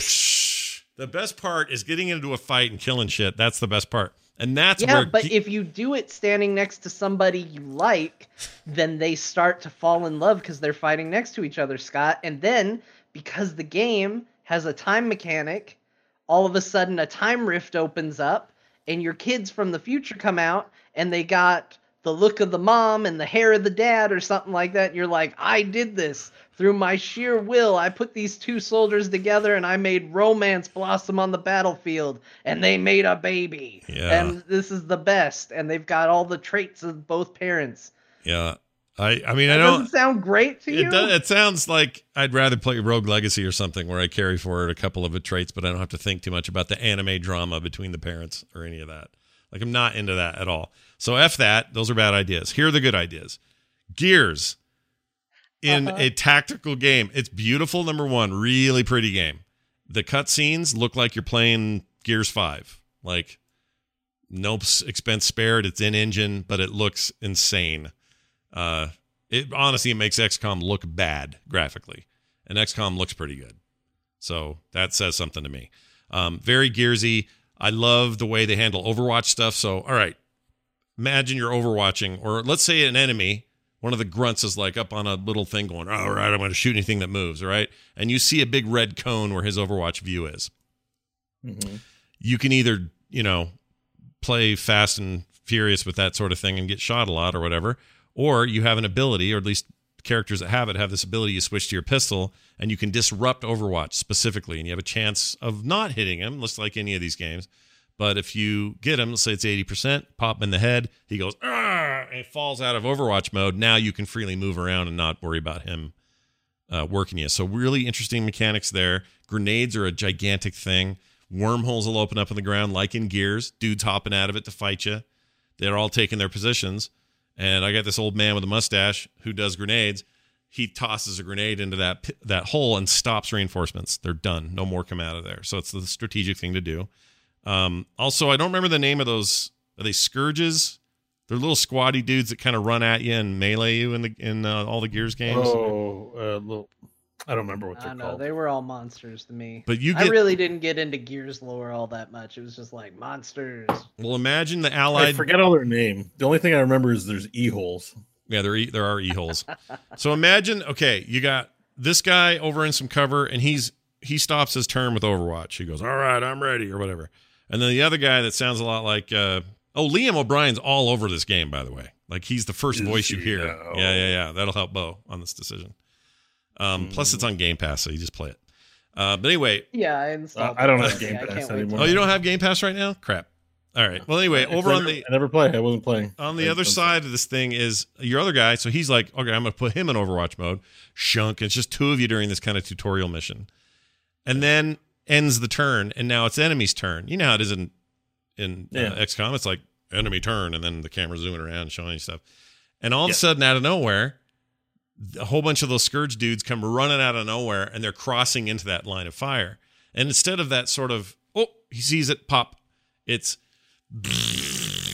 just laying waste to these guys and just smearing their guts all over the place. It's really visceral and fun. I like it a lot. I expect that, so I'm glad to hear that that's the case. Yeah, I like it I'm playing through that thing. It's hard. I mean, I'm definitely curious and interested. This is probably enough to get me a resub to the Xbox Live service, I think. Yeah, even if it's like $5, play it for a month. Do that. I've already installed it. I haven't had a chance to play it. It sounds very good. I just think I would like it a little bit more if I could make the cogs kiss. Okay, you can't make the cogs kiss, but you can make them gently touch those boob armor circles they all have on their chest. They gently go clink. They can do that. Perfect. Yep. I'm into it. All right, good. Perfect game. 10 out of 10. You can also do all sorts of customization on their gear and junk. There's all of that. But also, this is the other... Oh, I almost forgot to mention. Some people see this as a weakness of the game. For me, it's a strength. I think XCOM goes too far into the underground bunker shit with the excavate this and build this and put the... I understand why it's there, and it does add a ton of depth, but it's not my favorite part of playing XCOM. I like to get into my missions. I like to get upgrades and get back out there, and let's go. This game is more about getting out there and let's go. The in-between mission stuff is mostly about, all right, what loot did we get last time? Who's best to hold this new gun, or who should have this grenade, or who's better with this armor? Attach it to the people in your team that you think are best. There's often story stuff too, and that stuff's fun to watch. But really, it's just about equipping your dudes and having those improvements be manifest, and then get out there and fight, do the next mission. That is way more my speed than spending way too much time at my base. I love base spending. I know, and that may, and like I said, this could be a downside for some people, and maybe you're one of them. I don't know. Well, I mean, I like the base building stuff, but I didn't like Fallout Shelter. Like, I don't like just doing that, but to me, it's part of that whole ebb and flow of XCOM. Right. I just really. Yeah, but I don't think that would keep me from playing Gears Tactics. Like, I'm not. Right. Well, I'm not like, there's no base to upgrade. I'm not playing this great game. Right. You're mostly just upgrading your dudes and their capabilities. And you can, you hire new gears as you find them. Gears can die. There's a hardcore or Iron Man mode. All the things people like in XCOM, those kinds of modes are all in there. I like it. I like it a lot. Crazy time for then Firaxis to release Chimera Squad or Yeah. Chimera Squad. It makes me wonder. Well, I mean, Chimera Squad is only on PC, not on console at all. It also has really shifty controller support, so it's probably why it isn't. I tried it. I didn't like it. The game itself, though, I quite like. I played that too.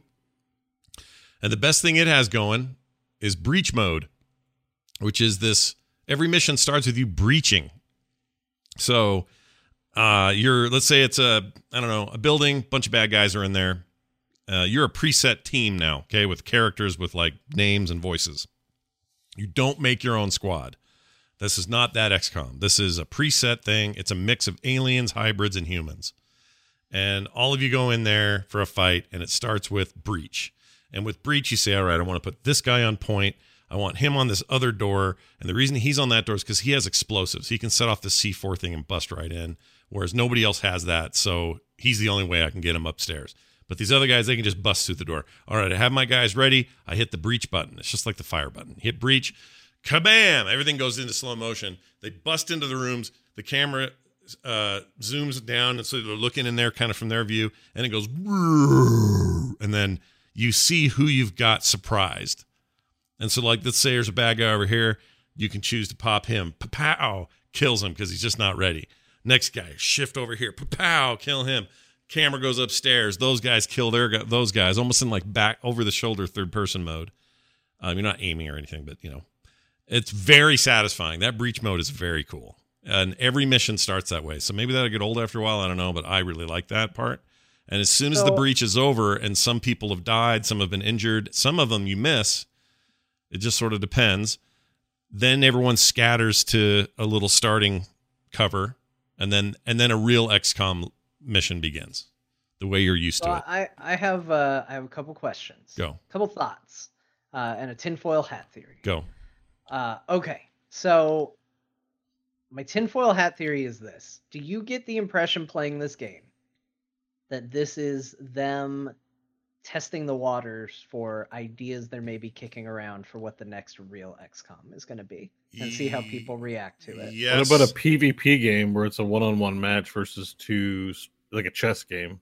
Well, there's none of that in here, but I've always wondered why there isn't more multiplayer in XCOM, because it seems like it would be really suited well for that sort of one-on-one chess match, but I guess they don't do that in any of those games, right? 1 and 2 didn't have it. I thought there was multiplayer. Was there? In one of them. I don't know. I never played it. I didn't either. I mean, I just John's idea sort of made me think like this looks cool, and it looks like it's basically like a mod for XCOM 2. Like it's just all the assets, but gussied up, polished, made to look unique for the experience. Yeah, it is. It is that, and there's nothing wrong with that. I just wonder, they're sitting around trying to decide on the products they're going to release, like what made them. Because it's not like this is we're just going to make something for mobile. Like this is a PC release made to be awesome for PC, have a low price point. $10 right now. Still only $10. It'll be 20 in a week or something, but right now it's just 10. Yeah, I guess like John says, like I wonder why. Well, here's my direct answer to that, John. I think it's to experiment a little bit, but I also think it's to experiment mostly with the format to say, hey, would XCOM players play more frequently released but less expensive and more focused experiences like this? This is all set after the major wars of the thing. Things have settled, so it's more like, I mean, you got aliens, hybrids, and humans working together. You're on kind of a police force kind of thing. You're like a squad. Yeah, it looked like one of the levels was a bank robbery. It was exactly. And so you're trying to keep the peace. You know the timer that's like Doomsday timer on 2 and 1. Yeah. This has a timer, but it's just a timer to. It's like public unrest, civil unrest. Yeah, that's it. Yeah. So you're now policing in a post XCOM world where we've had to pick up the pieces and work together and all that. And it's a little lighter that way. Like the story bits are a little more fun, and people are just taking shots at each other. It's not like the serious tone the previous games have had, where the whole world's in the balance or whatever.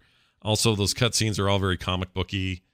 They're not. It's like hand drawn 2D stuff. It's not. There's no 3D characters talking the way it is in Gears or in other XCOM games. Oh, okay, I see. So they've saved some money there. The VO is great though. That stuff's all really good. The characters are well realized. Like I don't see any of it as a problem, but it's definitely meant to be this smaller experience. You're not going to be able to just add new people to your roster anytime you feel like it when one dies. In fact, I think if one dies, I don't know what the fail state is, because the goal here is that this is a team of characters with story bits that play out through the game.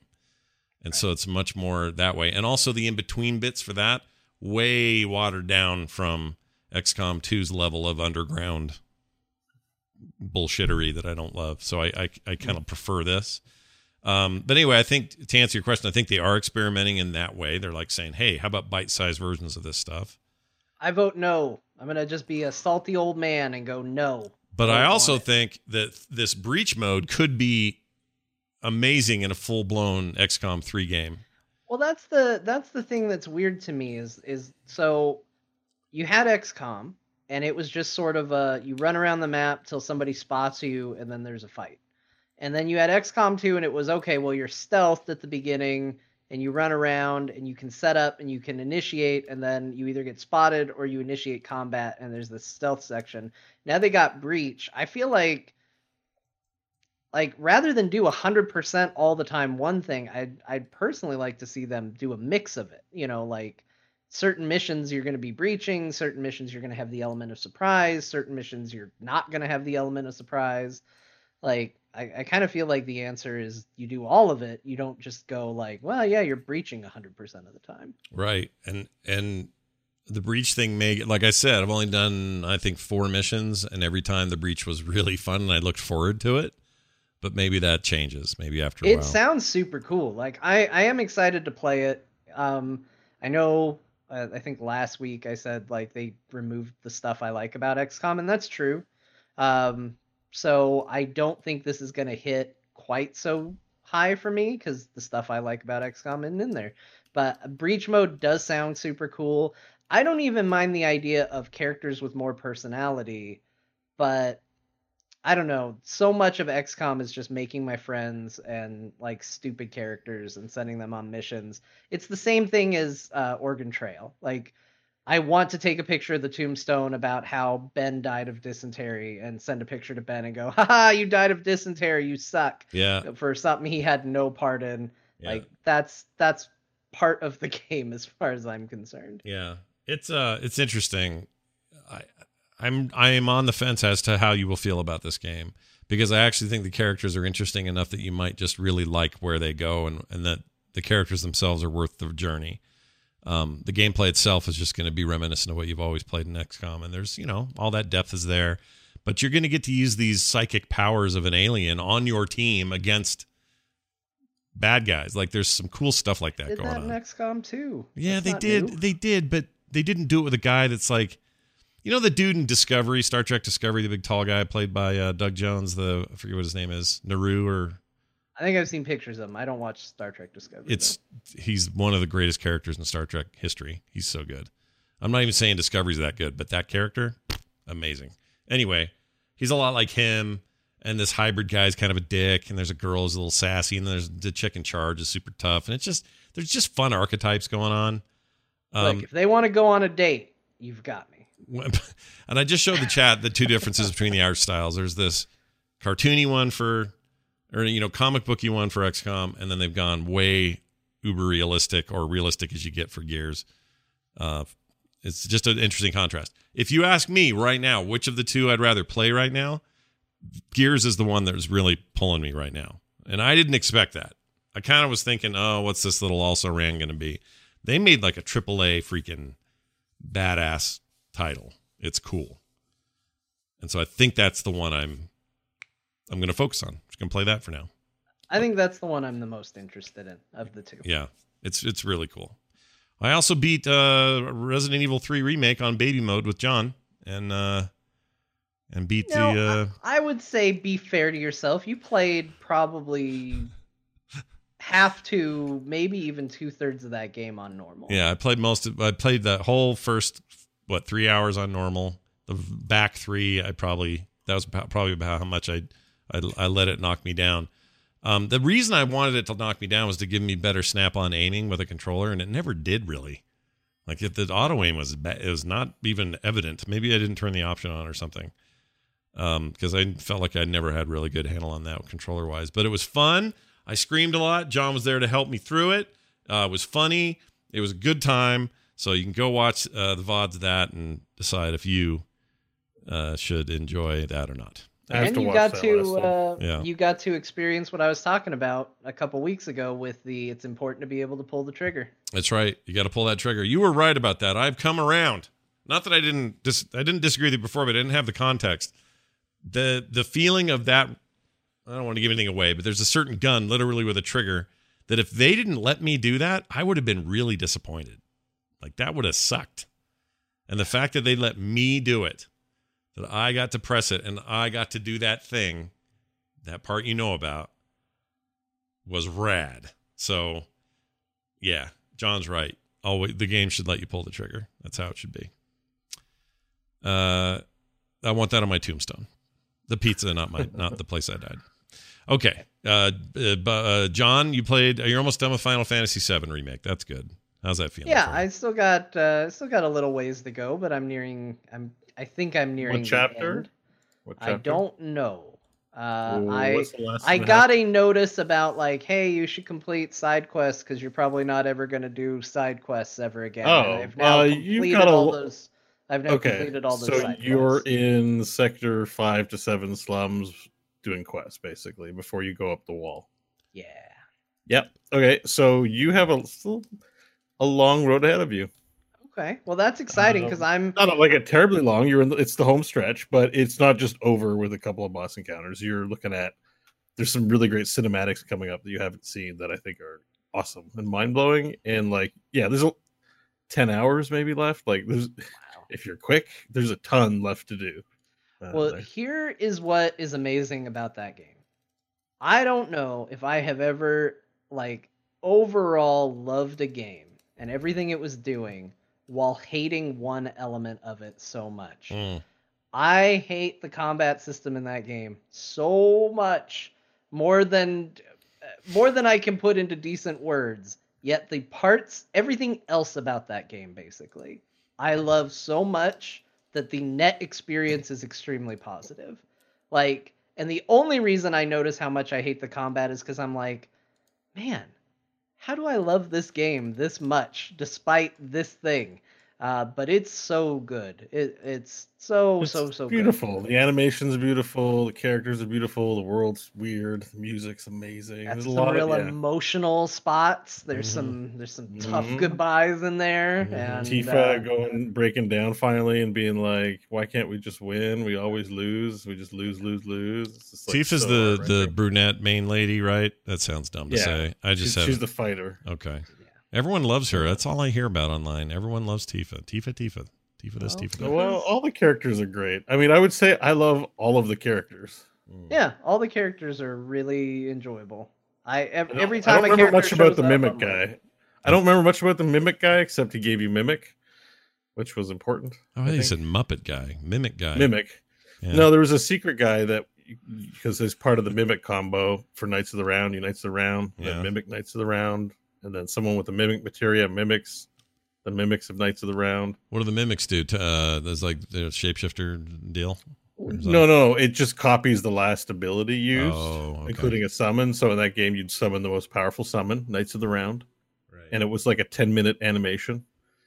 And then you would mimic the 10-minute animation and then mimic the mimic. And you'd be doing 80 minutes of uber damage to the uber bosses. I'm going to play the original. I'm definitely doing that. Are you really? I am also going to probably stick with playing the original. I bought it on PlayStation. I think it's going to be a PlayStation experience. Just chilling on my PlayStation. I'm going to be replaying it. So John, you got it on PC. Bo, play it on PlayStation. I will not be playing Resident Evil 7. It's Final Fantasy 7, the old one. I'll play the new one maybe at some point. I'm probably going to get around to it, but I don't want to play that old one. So I did do this though, because I was just curious about the story, and I wasn't 100% sold that I was going to play through the original 7 again. Yeah. So I watched it wasn't short, it was still long, but here's a run through of everything that happens in Final Fantasy 7. Because I was like, I want to know. I don't want to hear it. I don't want to hear any. I want to know how much of this, how much of this theory that this is a sequel. And are you going to talk details? No. I was just kidding, but I am gonna make a bunch of Final Fantasy VII people angry, so that'll come up. Okay, could keep doing that, but I like it's spoilers. But at the same time, now that I'm gonna play the old one, I don't want to hear. You don't Oh, wanna it's know. not spoilers. All I was gonna say is like, so I got to the stuff. I saw what the stuff is past Midgar. You know, that would be in theoretically a sequel to this. Yeah. And last week, Bo expressed concern. Well, what if they change the story or something like that? And watching a summary of what happens post Midgar, you can change that story. It kind of goes off the rails and gets Dude, at the beginning of the after that. show, you were like, "I can make anything sound bad." That's true. That is true. And that might be the case. That's why I kind of want to play it. I want to find out Yeah. if that's true. But it seems like Even that you can show story is just a screenshots lot of the game. You could show in a random assemblage of screenshots of the game and say, "Look how crappy this game is. Why does anyone like it?" And that's very believable and true as well. So, yeah, no, this package cannot be judged that way. You've got to play the old one if you're curious. I don't know, man. The post Midgar stuff looked like a lot of, I don't know, maybe we should go get a guy. It's Well, weird, it's dude. not, I Gold don't know. Saucer, the Gold Saucer level, it's just like casino level. This is a massive casino place. Mm. And the music's and you listen to that for 8 hours as you get through the zone. You're like,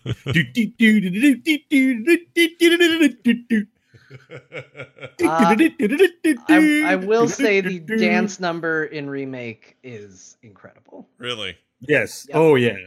Oh, And you my participate in it. gosh. Yes. it And was you're so perform- good. how well you perform in it. So one thing you need to know, if you don't already know, is that the dress that you wear, Yeah. there's 3 different options, and I you heard get this. one of the different one. And Aerith and Tifa have 3 different dresses depending on dialogue options and choices. Yeah. So I think your performance in the dance number also impacts that. So I know, so I've done 2 playthroughs of the game. And the first time I got the gaudy pink super dress after the dance number. Uh-huh. And then the second time I got like a more elegant kind of poorer looking dress, but not the shabby one that's in the trailer. So apparently the one that's in the game trailer is the worst of the shabbiest looking or most farmer girl looking of the 3. I don't know what one I got. It looked regal. It was black and blue and very nice. It was a very pretty. dress. Maybe that's the one I'm thinking of. So that one is nothing compared to the other 2. Okay. You must have seen one. You Okay. watched my playthrough? I didn't Look see up- that part in your Scott, playthrough. look up the Cloud's dresses. Cloud's dresses. All right, let's see Cloud's dresses. I need to know if I got the good one. All right. Here, you might have gotten one of the good ones actually. Yeah, hang on. Here, look. I'm Oh, pasting all it the here image now. searches are ladies in dresses that have It's cloud in prints. Discord. The 3 dresses. Okay, let me take. Oh, jeez, Louises. So the first time I got the middle one, Uh huh. and the I second got time I got the one on the left. middle one. I got the blue dress. Oh, okay. Then I think that's like the coolest one, right? It looks like it has the most. Why is stuff. Cloud wearing dresses again? What's the deal? He had Uh, to. He- Do you spoiler alert for anyone listening? Scott, do you care about spoilers? I don't or care. no? No. All right. So in Wall Market, a zone in this, a nightlife zone, the Las Vegas under the plate, if you will. Yeah.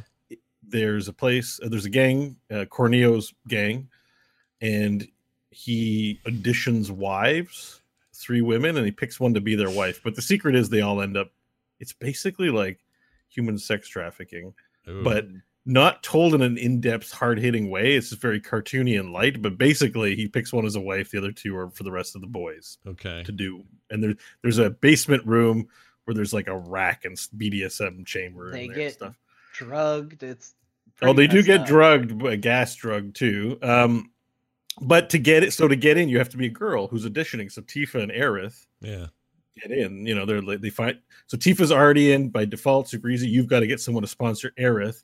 Then it's like, well, how's Cloud going to get it? And he's a boy. And they're like, well, one of the dons in the local neighborhood who's flamboyantly gay, for sure.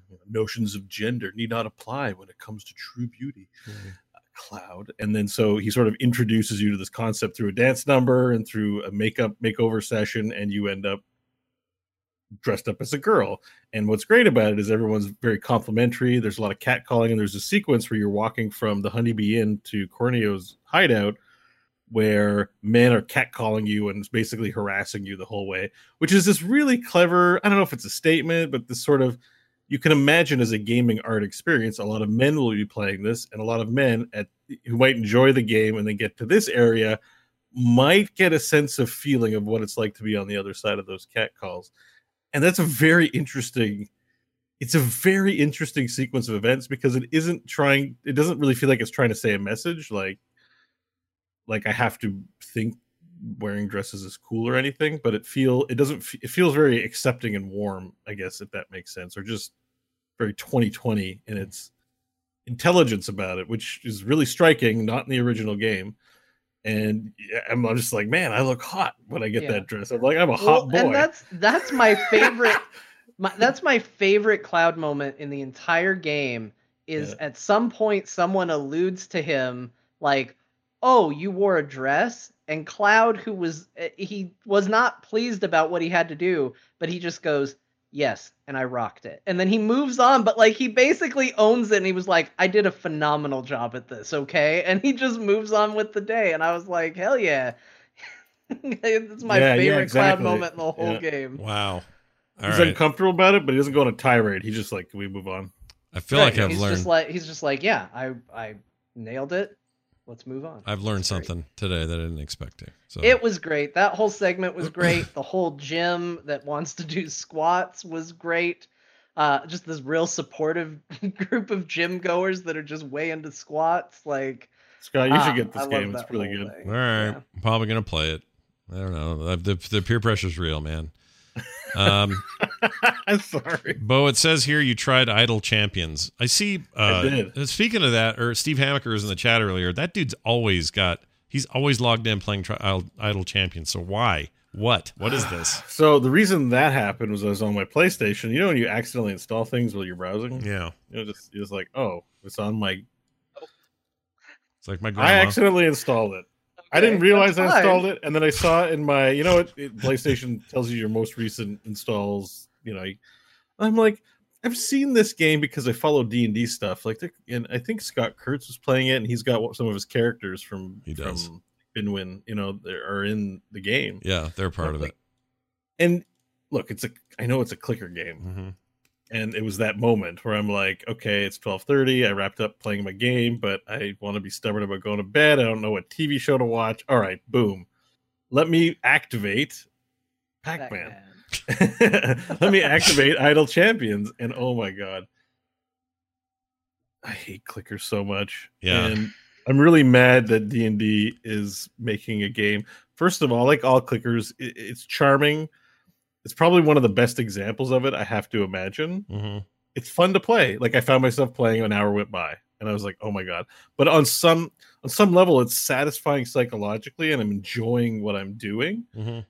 But I hate it as well because there's so little actual gameplay that it's not worth time or respect. I'm not solving any problems with my brain while I do it or anything. I'm just trying to get to the next milestone, and it's infuriating how it affects you, like how you will play it. How, I should actually from second one be like, no, I know what this is. I don't want to play it. It's crazy. Mm-hmm. So I'm not happy about it. Well, at least you're admitting you did it. I don't know. I respect that you at least look at it and go, all right, I tried your clicker and F that. It sucks. I mean, I might even play it again. Right. You might even still do it. That's awesome. Well, because it's on the PlayStation, right? Click. There you go. Let's start. Well, got good news, everybody who's listening to the show. After this, we're going to play some Heroes games, and pretty excited about it. I've been playing a lot of that too. So, at least a couple, I think we'll have time for. So that'll be the aim right after the show here today, and I think that's going to do it for us. Freaking Zoom got all weird, so I'm not using Zoom for a while until they. I don't know why they suddenly have a limit. We did 3 hours of There Will Be Dungeons and no issues. They didn't have the limit. Now they have the limit. Screw these guys. Anyway, hey, that's the end of the show, everybody. Hope you enjoyed yourselves, and I know we did. So I'm just going to assume you did too. If you'd like to know more about us, go to our website. It's over at frogpants.com/core. You can support us on our Patreon at patreon.com/core. You can follow us on Twitter, CorePod, John_Jagger. I'm at Scott Johnson, Bo Schwartz. That's going to do it for us. Bo, any final word of wisdom before I go? What do you get? Well, I was gonna say I wore a dress, and it's fine. Oh, that's see. What else do you need? Thanks everybody for listening. Also, give me a senior Star Citizen again. Goodbye.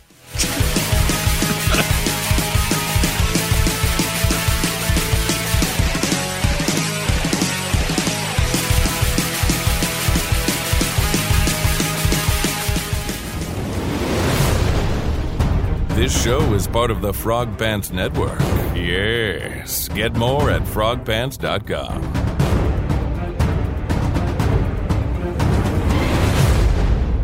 Barry,